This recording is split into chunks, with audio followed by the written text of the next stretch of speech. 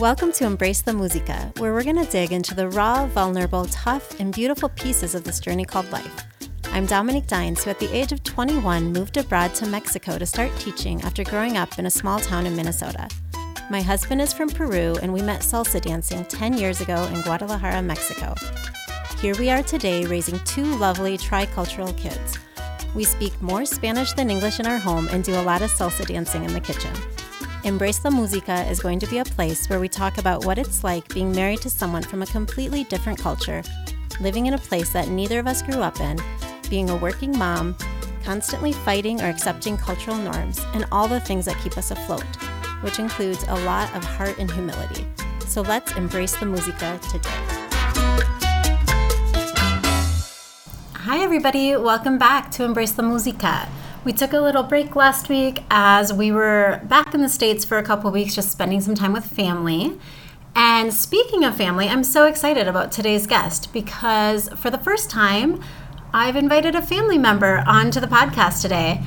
Dr. Michelle Dines is my sister-in-law. She is married to my older brother, Travis, so I have known her now for probably 23 years or so. She and my brother just celebrated their 22nd wedding anniversary this past month, and it's just such an honor to have her on. I love hearing just her thoughts on life and just all the things she's been up to over the last 20 years of her career. She's done a lot of different things. So Michelle, I would love for you just to introduce yourself a little bit, talk about your career, how it has changed, how you went from, moving cross country to moving internationally, and just all the things. So welcome. Thanks, Michelle, for being here today. Sounds great. Thanks for having me on, Dom. I'm really excited to talk to you and to share, some of the journey I've had. So I went to an undergrad school with a nursing major, came out of undergraduate as a nurse and worked for a year before going on to graduate school to become a nurse midwife.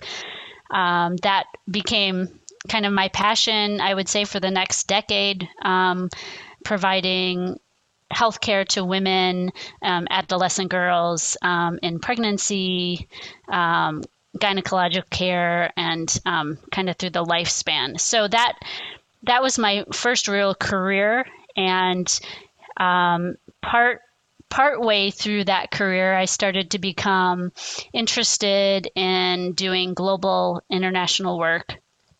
So I started volunteering with a nurse midwifery group that did global work to try to reduce maternal mortality in low-resource countries. So I began to start taking time off from my regular job and spending a month abroad doing focus more specifically on training and helping to increase the awareness of maternal mortality and the causes and how to respond to those problems. And slowly but surely, I started to focus away from clinical work within the U.S. and take more of a public health perspective. And that's when we decided to move our family to Atlanta, where I could do a PhD focused on global maternal and newborn health. So that brought us across the country to southern U.S., and we were there for about 10 years. After I did my PhD, I applied for a fellowship called the Epidemic Intelligence Service, which stands for, we call it EIS, and it's kind of like responding to outbreaks, and we usually say it's like the CIA, but for epidemics or pandemics, as we're dealing with now. But that was a 2-year fellowship, which got me into the door at CDC, and I continued my work in global reproductive health and maternal newborn health, and then eventually applied for a CDC job with an international organization and moved to Bangkok, Thailand about 7 months ago. So here we are. Oh, no, I find it fascinating. I mean, I've been able to watch your journey unfold over all these years, and I just love seeing how you've really been able to follow your passion, Michelle, how doors have opened, how you've had all these new experiences. I mean, I know it hasn't all been easy, and there have definitely been some hiccups along the way. It sure has. But that being said, can you tell us a little bit about why you and I get to hang out this month in Minnesota, and why you were there 7 months on your own? Sure. So, everyone puts a lot of effort into planning, and we've planned the last year out as well as we could. But of course, we're impacted by the COVID-19 pandemic. So we had planned to have me move to Thailand ahead of the family in December. And then when the kids finished the school year, my husband and the 3 kids would move to Thailand. Unfortunately, they were unable to come in May as expected because of the pandemic, and kept getting postponed, their flights coming into Thailand, until eventually I decided I would come back to the US at least to visit, and then with the hope of all of us returning to Thailand together as soon as flights are available. So it's been pretty complicated. It was a long time to spend away from them, but we made that decision to try to kind of improve the situation for the kids, at least from an academic perspective, so that they wouldn't have to move mid-school year. But of course, now it's causing lots of issues as they're going to be online for school with an international school in Thailand from the United States. So plans aside, hopefully it will go okay. Yeah, I mean, it's been a rough 6 to 7 months for you guys, just, with plans changing so suddenly, day to day, and ultimately not knowing what's going to happen or when flights are going to open up again.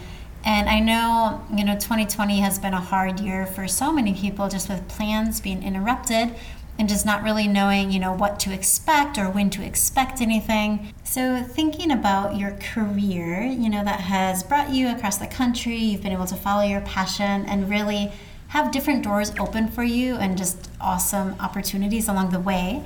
I'm curious, how did you find that work and home life balance, raising kids while still following your passions? I mean, I can't believe my niece and nephews are high schoolers already. Yeah, it hasn't been easy, and I give pretty much all of the credit to Travis, my husband, because when we were beginning to start our family, we were both looking for jobs after our master's degree. And we just decided, whoever would get the first job, the other person would stay home as a stay-at-home parent, at least until our kids were in school. So I had gotten my first midwifery job at Mayo Clinic in Minnesota, and Travis then became the stay-at-home parent for the next probably 7 years until our youngest was school age. So his support has been amazing, and there's just no way I could have moved forward in my own career without him. I travel a lot with my job, and that can be a real challenge if you have 2 working parents. And so having the flexibility that we've had when Travis was a stay-at-home dad was just really ideal, because even when I was a midwife, being up on call through the night, it was really nice to know that I had someone at home with the kids, and I could sleep when I came home in the morning. So yeah, it's really challenging. People often ask, how do you do it? And I'm not even sure I recommend it, except to say that if you just feel like you have a passion for something, I do think it helps your kids to see that you have a passion, outside of the family, not a bigger passion, obviously, than your love and care for the children and for the family, but that you can strive for those things as an adult, even when you're married, even when you have kids. You can keep moving forward professionally.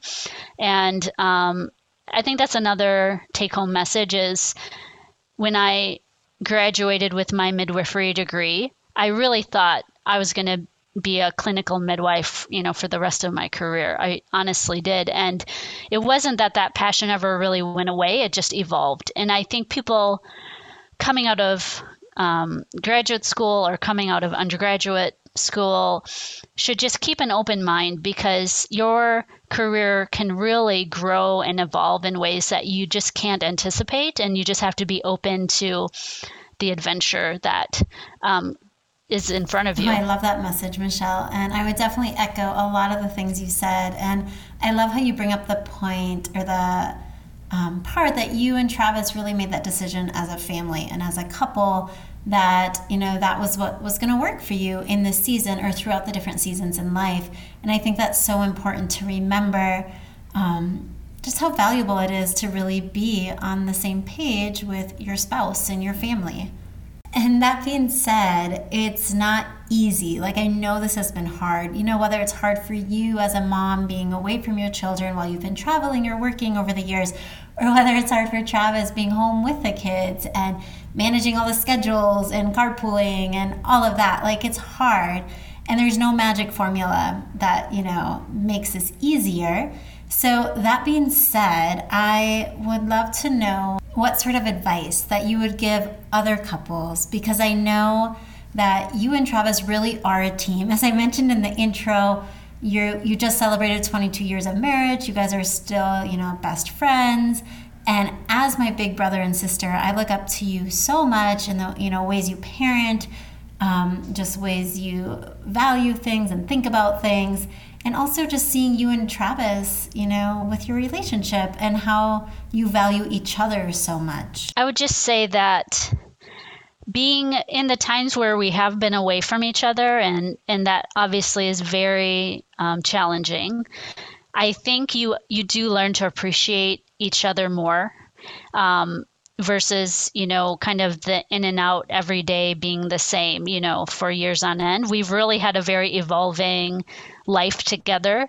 And the times that we've had apart has, I think, in a lot of ways strengthened our relationship.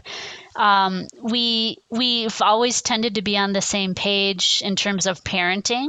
And so I think that's really important. So if I'm gone and I'm going to miss something, I know he's going to fulfill that role, that parenting role, you know, with the kids in the way I would, or in a similar way at least. So I think you just need to have a strong foundation to begin with, to be able to get through those times when you're not able to be in each other's company as often as you would like. Yeah, no, that's so good and so true. And speaking of raising your children, I am just so proud of my niece and nephews. And like I've said before, I can't believe they're high schoolers already. And I have just loved seeing how they have blossomed and matured so much, especially this last year, through, you know, the Black Lives Matter movement, and just seeing how they've become activists, and they're, you know, passionate and speaking up, and really just turning into such wonderful human beings and adults who care about other people. So those of us with younger kids, Michelle, what sort of advice could you give us just to help raise our kids to do the same and to care about others and to speak up? Yeah, so I have to admit, I didn't know they had that side to them until this year. That's the honest truth. You know, until your kids are put in a situation to show their maturity, you really don't know. And I think a combination of the COVID-19 pandemic, with the Black Lives Matter movement, it really brought out sides of them that I am so incredibly proud of. Kind of as you said, the activism side, the passion I see in them when they talk about the activists' activities. They've been not only protesting, you know, with masks on, with thousands of other people day in and day out, walking miles and miles every day, but they've been doing cleanups of the city. They have been calling legislators to try to get legislation passed to improve the criminal justice system. I think the list goes on, but to see their passion has been probably the most remarkable aspect of my life. And I'm on Father's Day, I was in Bangkok and the family's still in Atlanta, and I was trying to think of what to post for Travis. And I was looking back through old pictures, and I found this picture from, I think, 2007 or 2008. And it's of the three kids. They were really little, maybe 3, 4 and 5 or something about that. And they had protest signs, and they were signs of MLK during his remarkable tenure as a civil rights leader. And they had been doing a march in Minnesota with Travis on a day that I was working. And it was, in celebration of MLK and all of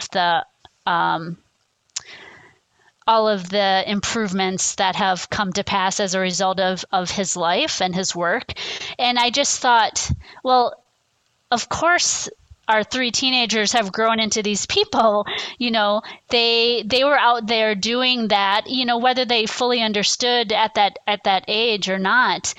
They understood that's part of democracy, and part of your identity as an American is to be able to speak up when you see things that are wrong, and to fight for people who may not have the voice that you have. And so I just posted that picture because I just thought it's because of, a good portion of it is because of Travis, and because he had the passion, to bring them out to do that at a young age. Yeah, for sure. And I totally can see that, how Travis's example and passion has definitely played into that. But I can't help but also think, Michelle, that, having your career and having your kids see that and see you chase after your goals and speak up and really pursue noble causes and helping others, that's also, I think, just played a huge role in helping them be more aware of the world around them. Yeah, I hope so. I think if I was going to be talking to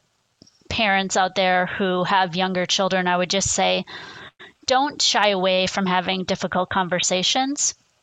Of course, anything you say to your children needs to be age appropriate, but there are ways to talk to them about difficult topics, whether it's about slavery or the civil rights movement, or about Native Americans and what happened, when the United States was colonized by Europeans. I think all of those conversations are part of our history. Whether our specific ancestors took part or not, it doesn't matter. It's our shared collective history.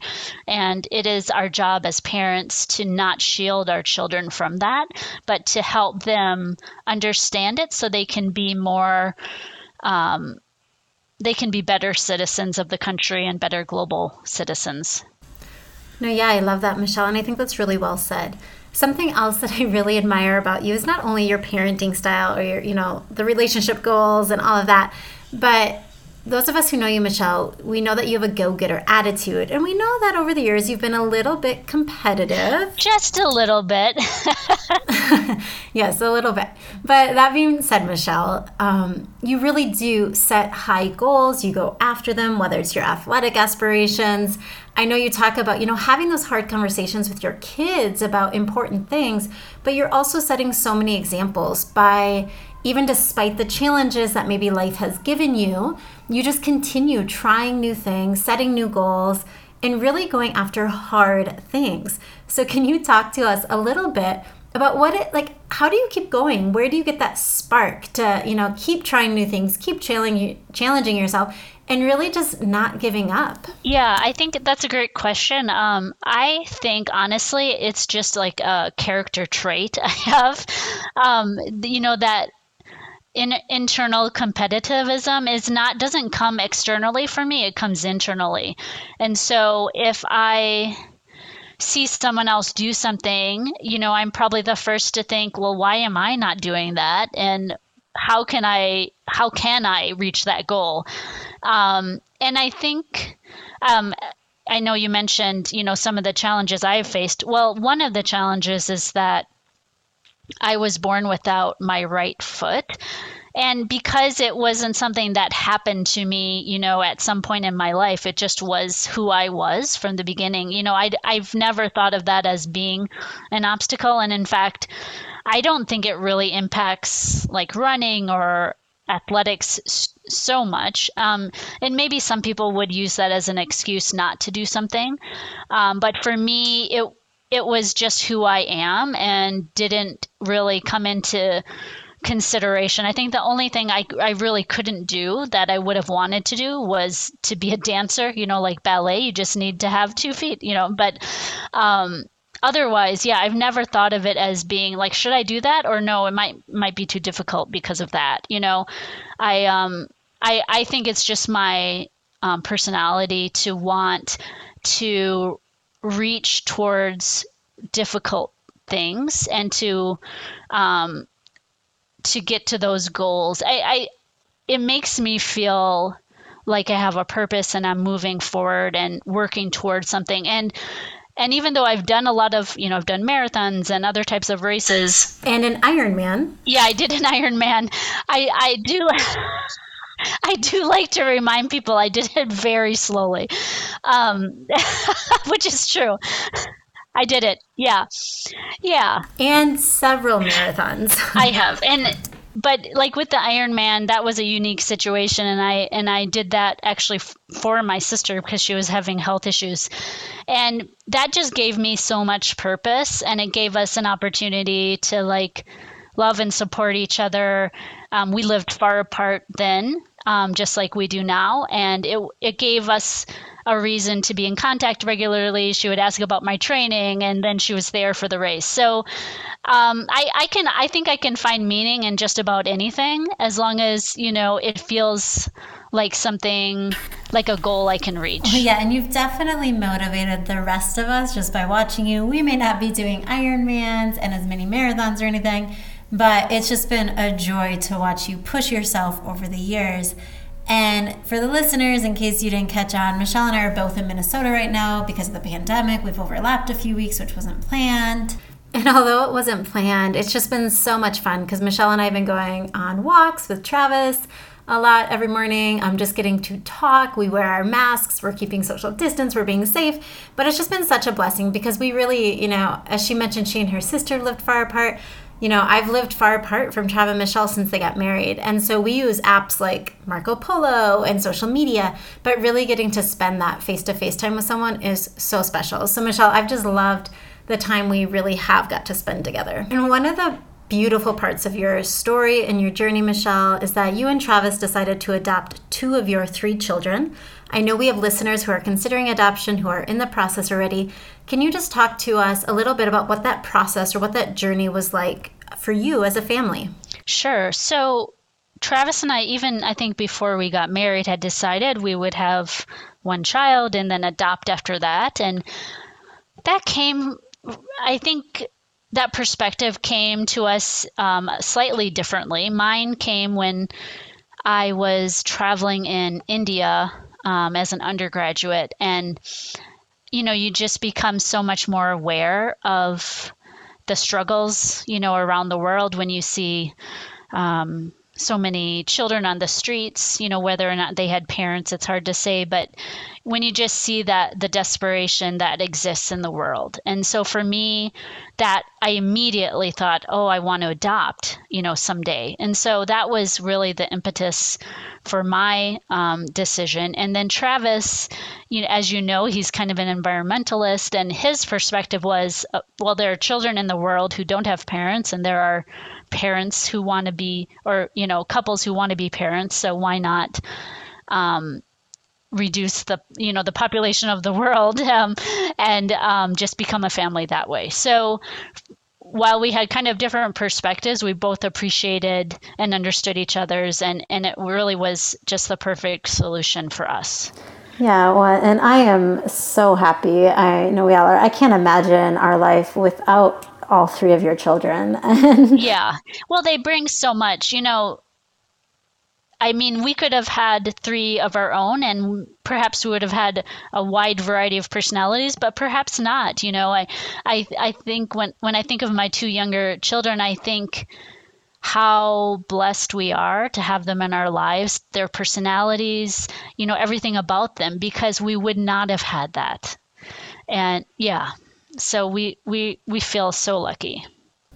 Well, I do too.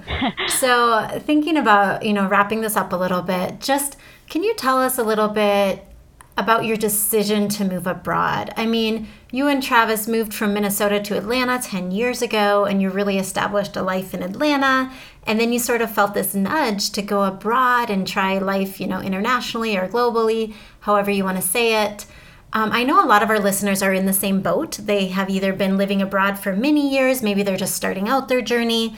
You've also, you've been there on your own for 7 months in Bangkok right now. Can you just tell us, how has that been, the first 6 months of that experience? What have you learned about community? I don't know if you want to tell us or tell the listeners about your biking incident, but I think it really speaks to the community that you have found abroad. Sure.